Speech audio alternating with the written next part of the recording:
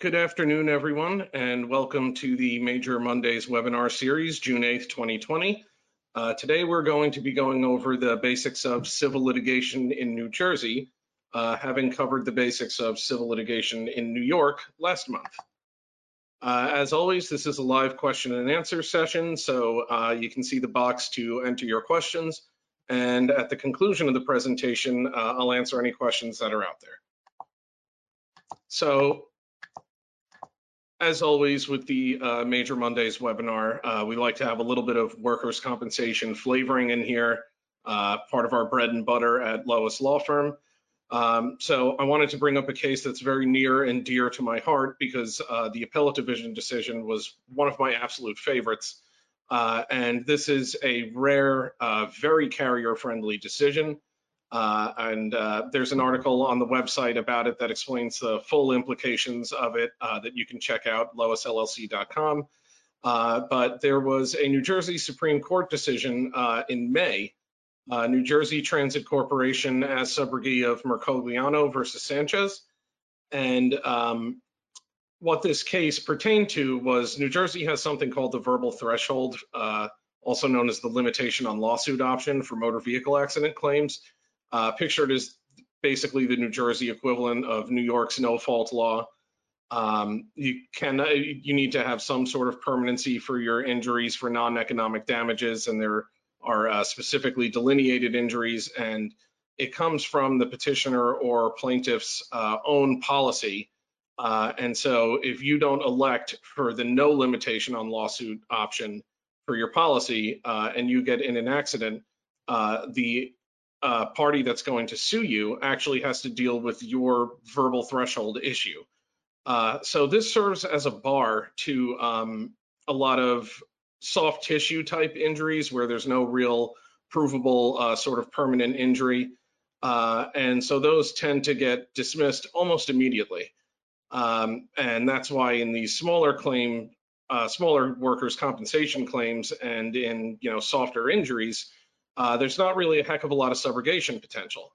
But in 2018, the New Jersey Appellate Division held that the workers' compensation carrier is not subject to the verbal threshold, basically on the grounds that the New Jersey workers' compensation law and the subrogation rights thereunder are separate and distinct from the Automobile Insurance Cost Reduction Act, which gave rise to the verbal threshold. So in a decision on May 12th, 2020, the New Jersey Supreme Court shockingly affirmed this. And this is a pretty big win for carriers in New Jersey for subrogation purposes, because if you think about it, this is barely even subrogation at this point. I mean, the carrier can subrogate even where the petitioner might not have a viable suit because their claim would be barred by the verbal threshold. So this is pretty interesting in that we now are able to subrogate under Section 40F and prosecute these claims to recover our reimbursement, where otherwise it may have been, there would have been no opportunity to get a lien and the third party action would have been dismissed almost immediately if the medical proofs weren't satisfied by the plaintiff. So there's some interesting recovery potential here for workers' compensation carriers. And I thought basics of civil litigation in New Jersey would be a good place to squeeze this in. So moving along. All right, so any sort of civil litigation discussion is going to start with the statute of limitations. The most common one we're dealing with in New Jersey is 2 years for personal injury accidents, including motor vehicle accidents. The exception to this is government or public entities. These are the Title 59 of the Tort Claims Act cases. And in those cases, there needs to be a notice of tort claim within the first 90 days to the public entity in order to preserve the right to sue. As far as some specific case types, product liability, also 2 years, med mal, 2 years from the date of the malpractice, the date the harm arose, or the discovery of the harm from malpractice. Legal malpractice, 6 years, wrongful death, also 2 years, intentional torts, also 2 years.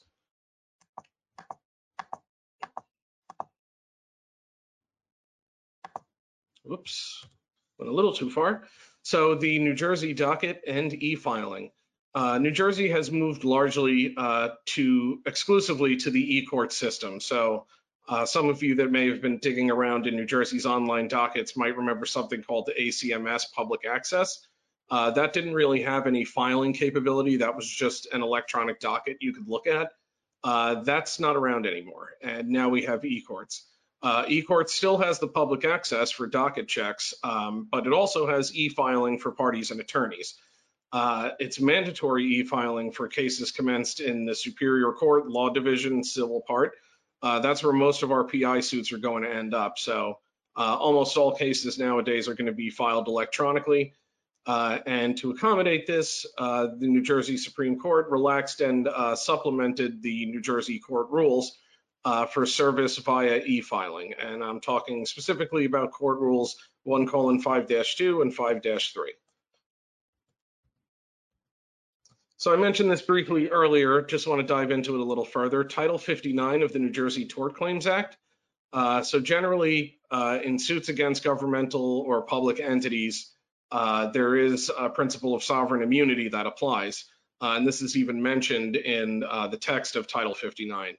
But Title 59 does permit suits against public entities under certain conditions. A notice of tort claim has to be filed within the first 90 days. Suit cannot be filed until 6 months afterwards, basically giving the public entity the opportunity to analyze the lawsuit and adjust it amicably or try to resolve it, conduct an investigation. After that, the 2-year statute of limitations still applies overall. So in New Jersey cases, it makes sense, especially for public entities and Title 59 claims, to get that notice of intention out as quickly as possible, considering you need to give them 6 months to resolve it before you can file suit anyway.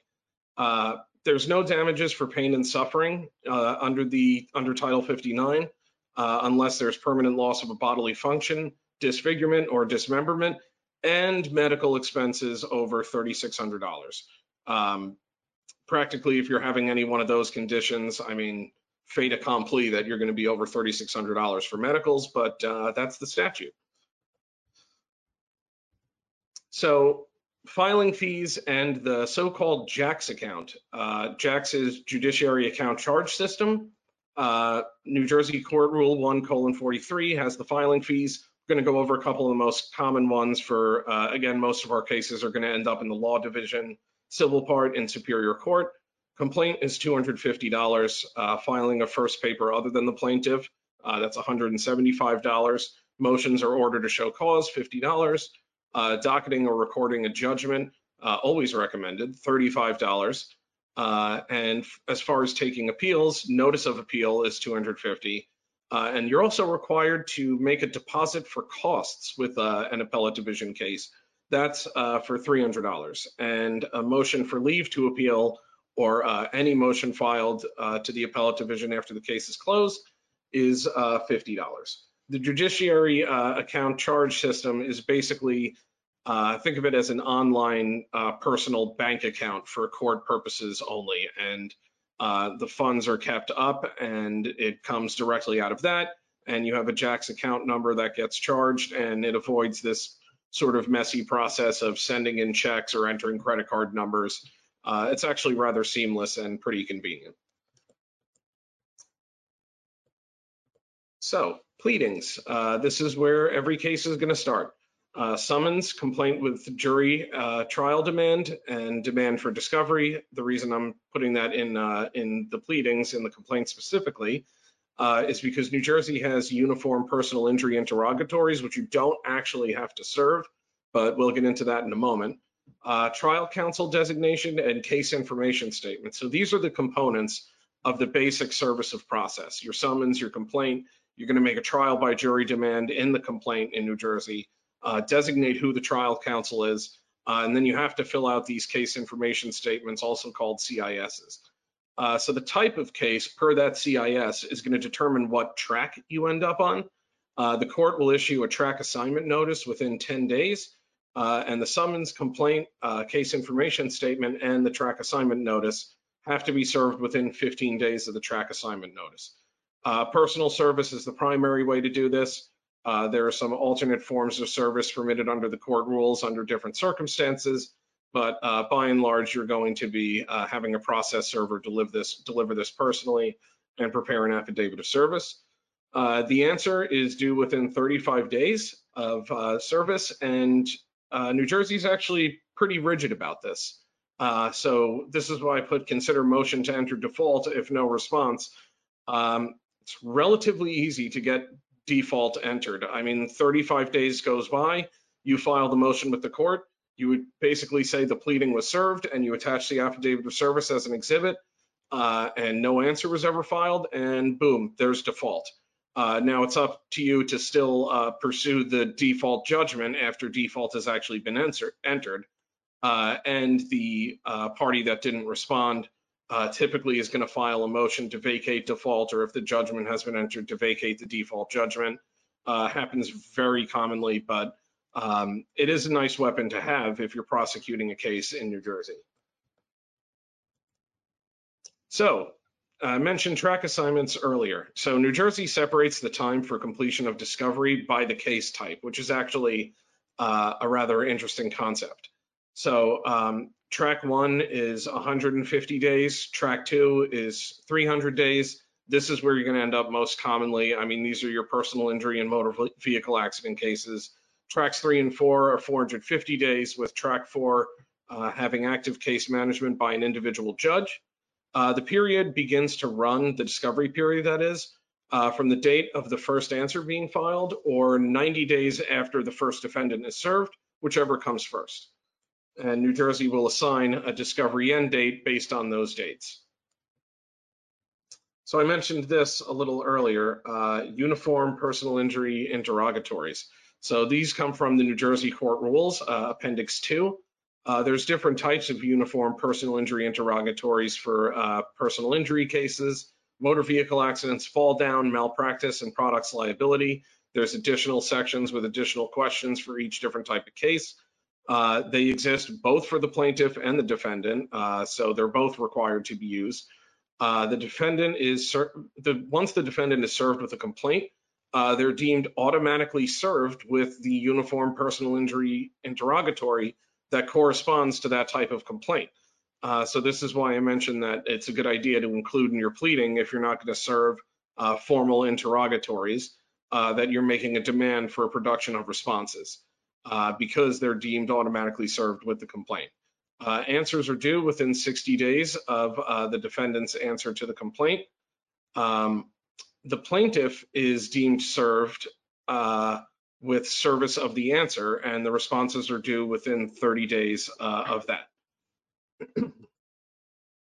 And each party is permitted 10 supplementary questions beyond what is provided for in Appendix 2 for the specific case types. So we'll dive briefly into some other discovery devices under the court rules. One of my personal favorites, 4:22, request for admissions. The matter is deemed admitted unless responded to within 30 days of service. The defendant does have at least 45 days from service of process, though. But these are a wonderful discovery device and a wonderful tool to have, because essentially, if you have an attorney that's not really on top of the, not on the ball in terms of answering discovery or defending or prosecuting their case, New Jersey is pretty rigid with the discovery timelines, and you can basically get some admissions in there just by virtue of having them not responded to. And this is a good chance to basically get some facts stipulated to in advance of trial. It's a good opportunity to sort of narrow and hone and perfect your case, even just if they actually respond to them and there are denials, you're still limiting the amount of the different arguments that can be made and the amount of evidence available, so to speak. So request for admissions, very powerful and, in my opinion, underutilized tool. Court Rule 4:18. This is the notice to produce, your standard old document demands. The response must be served within 35 days, but the defendant has 50 days from the complaint to provide a response. New Jersey Court Rule 4:14, depositions. no less than 10 days notice for a deposition. And Rule 4:19 is physical and mental examinations. These are your IMEs for New Jersey personal injury cases. So motion practice. Motion papers have to be filed and served at least 16 days before the return date, also known as the hearing. Summary judgment motions, however, have to be served at least 28 days before the return date and not later than 30 days before the scheduled trial date. So New Jersey has motion calendar days, unlike in New York where you can sort of just pick a date on your notice of motion or leave it blank for the order to show cause for the court. And if they're going to adjourn it, they're going to adjourn it, but you can specify the date as long as it's served timely. New Jersey has motion calendar days every other Friday. And the way this works practically for New Jersey civil litigation practice is you fall into this habit of the Tuesday 2 weeks before the Friday where the motion calendar day is when you're going to be sending out most motions and filing them as well. So you fall into this sort of routine of making sure they're going all motion. Every Tuesday is basically motion day, or every other Tuesday rather, but it's sort of formulaic once you fall into the practice of it. So motions on the papers are uncontested unless a response is filed at least 8 days before the return date. What on the papers means is you're not seeking oral argument. It's basically your basis for having the motion granted, and all of your evidence is submitted with your notice of motion and your certification and support and everything else. The most common motions you're going to see, I mentioned earlier, default, motion to intervene, motion to compel discovery. Another one of my personal favorite New Jersey court rules, failure to make discovery, Rule 4:23-5. I think in my time as a New Jersey attorney, I filed that motion more than any other. It's a fantastic tool because, again, New Jersey is pretty rigid about the discovery dates. And as soon as you go beyond the response time for any given discovery device, this is something you can contemplate filing, and you can actually, as one of your remedies, get the pleading stricken. So it's a pretty severe remedy for failure to comply with discovery demands, and nice way to weaponize somebody's laziness in responding, so to speak. Motion to extend discovery, motion to enforce litigants' rights, motion to enforce a settlement agreement, vacate default, motion to dismiss, and summary judgment. Your typical components are going to be a notice of motion, certification and support, proposed form of order, proof of service and filing, a brief or letter brief, and the filing fee payment. Now, unlike in New York, where you may have seen in the attorney affirmations and support, there's legal arguments and citations, and basically, no sort of table or no sort of list of citations to refer to. It's just pasted in the body of the attorney affirmation and support. You can't make legal arguments, or really you shouldn't make legal arguments in the certification and support in New Jersey for motions. I would always recommend taking the opportunity to supplement your argument with a formal brief, or more commonly, a letter brief to the individual judge. It's much neater, much more compliant with the court rules, and makes it much more likely for your motion to actually be granted. So leave the legal arguments in New Jersey motions for your brief or your letter brief. So New Jersey has mandatory personal injury arbitration, and we'll just get briefly into trial here as well. So this is New Jersey Court Rule 4:21A.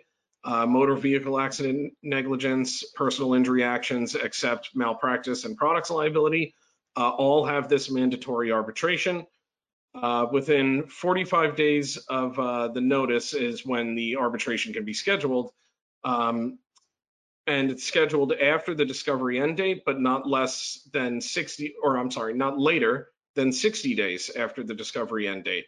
So practically, when you're coming up on the discovery end date, that mandatory personal injury arbitration notice is going to come out from the court.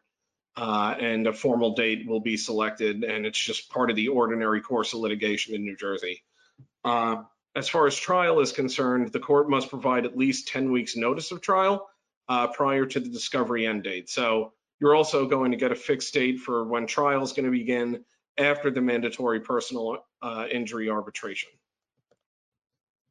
So we'll get into appeals briefly. Here I'm talking about the appellate division. I'll get into the Supreme Court in a moment. The notice of appeal has to be filed with the appellate division within 45 days of the judgment or order being appealed. The notice of appeal has to be accompanied by a transcript request form and a case information statement. For an interlocutory appeal, you need leave via a motion within 20 days from service of the order. So this is where all issues have not been resolved at trial, and it's not all issues are not closed. It's sort of appealing a specific decision as part of the trial. You're going to need leave from the appellate division to actually pursue that appeal. That's where the motion comes in. I mentioned this briefly earlier. There's a filing fee of $250. And a $300 deposit for costs has to be made within 30 days of filing the appeal. So less common, taking appeals to the Supreme Court. The Supreme Court of New Jersey is the highest court level. You start with the superior courts. I mean, under that, there's small claims and there's the municipal courts. But the Superior Court, Law Division, Civil Part, that's where most of these personal injury and motor vehicle accident cases are going to end up. Those go appealed to the appellate division, and then the appellate division decisions go up to the New Jersey Supreme Court. So that's your kind of structure. An appeal can be made from a final judgment of an appellate division or lower court when the appeal was decided by the appellate division and it involves a quote unquote substantial question under the US Constitution or New Jersey Constitution. And in this situation, the New Jersey Supreme Court is actually required to hear the appeal, but what qualifies as a substantial question, there's not a lot of those. It's not terribly common. If there's a dissent filed by the judge in the appellate division, you can appeal to the New Jersey Supreme Court, or if the appeal is specifically permitted by law. So there are some appeals that are specifically delineated as appealable to the Supreme Court. So settlement and dismissal, the wrap up of the case. There's always there's no more than one court mandated settlement conference. The parties can agree to additional settlement conferences, but there's a maximum of one mandatory one. When you're entering into a settlement, the defendants are usually going to require the plaintiff or attorney's office to produce a W-9 for tax purposes. There's going to be a general release accompanied with any settlement and dismissal, and that should be prepared by the defendants and heavily scrutinized by the plaintiff. So if we're defending against one of these types of cases, we're going to want to take the opportunity to draft a comprehensive relief that protects everyone involved from our end. Conversely, if we're prosecuting a case, say as subrogee of a petitioner, we are going to want to make sure we're not surrendering any rights beyond what we agreed to when we agreed to the settlement. The action will be brought to a close, and when I say the action, I mean the actual civil docket case, upon the filing of a stipulation of settlement or a stipulation of dismissal with the court in which the action is pending. So that does it for the substantive portion. Let's see if we have any questions before we wrap up for this month. And I am not seeing any questions. So I would like to thank everyone for attending, and I hope very much that you'll join us next month. And stay safe, everyone. Thanks again for participating.